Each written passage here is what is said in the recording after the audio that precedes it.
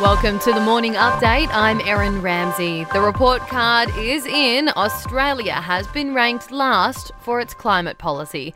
The Climate Change Performance Index, unveiled at the UN Climate Summit, also has us ranked poorly in its three other categories: emissions, renewable energy and energy use. It's as the Prime Minister is set to launch a $1 billion investment fund to fast-track low-emissions technologies. The aim of the fund to provide support to small technology-focused startups.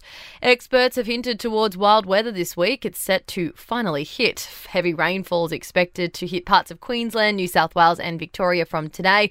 Up to 150 millimetres expected to fall in some areas. Western Queensland expected to see 3 times the November rainfall.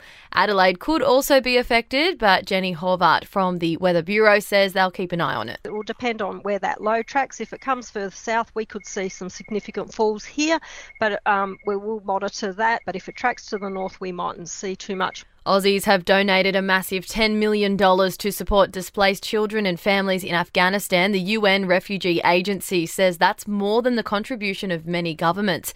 The appeal had the backing of several high-profile Australian cricketers, artists, entertainers and business leaders.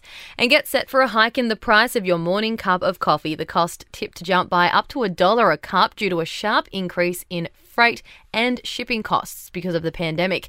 Cafes are also being forced to pay higher wages to attract staff back into the hospitality sector. To sport, the Socceroos are back on home soil for tomorrow night's clash against Saudi Arabia in Sydney. It's a huge step towards qualifying for next year's FIFA World Cup. Cricket Australia has confirmed a tour of Pakistan next year. It will be the first time in more than 2 decades an Aussie side has played in Pakistan. And Paralympic gold medalist Dylan Alcott will finish up his career as one of the most decorated wheelchair tennis players of all time. He will retire after next year's Australian Open. In entertainment news, Britney Spears has told social media that she's expecting a very interesting week ahead of her conservatorship hearing on Friday. A judge will rule whether or not to remove her dad Jamie as conservator or to terminate the whole thing. Ed Sheeran says he has no plans to collaborate with fellow Brit Adele. The singer says while they've been friends for years, she prefers to work alone. Ed says he doesn't want to mess with her tried and tested recipe for success. And the famous costume worn by Will Ferrell in Elf has sold at auction in LA for $300,000. It was expected to go for only $40,000. That's your latest from the Nova podcast team. We'll see you this afternoon for another episode of The Update.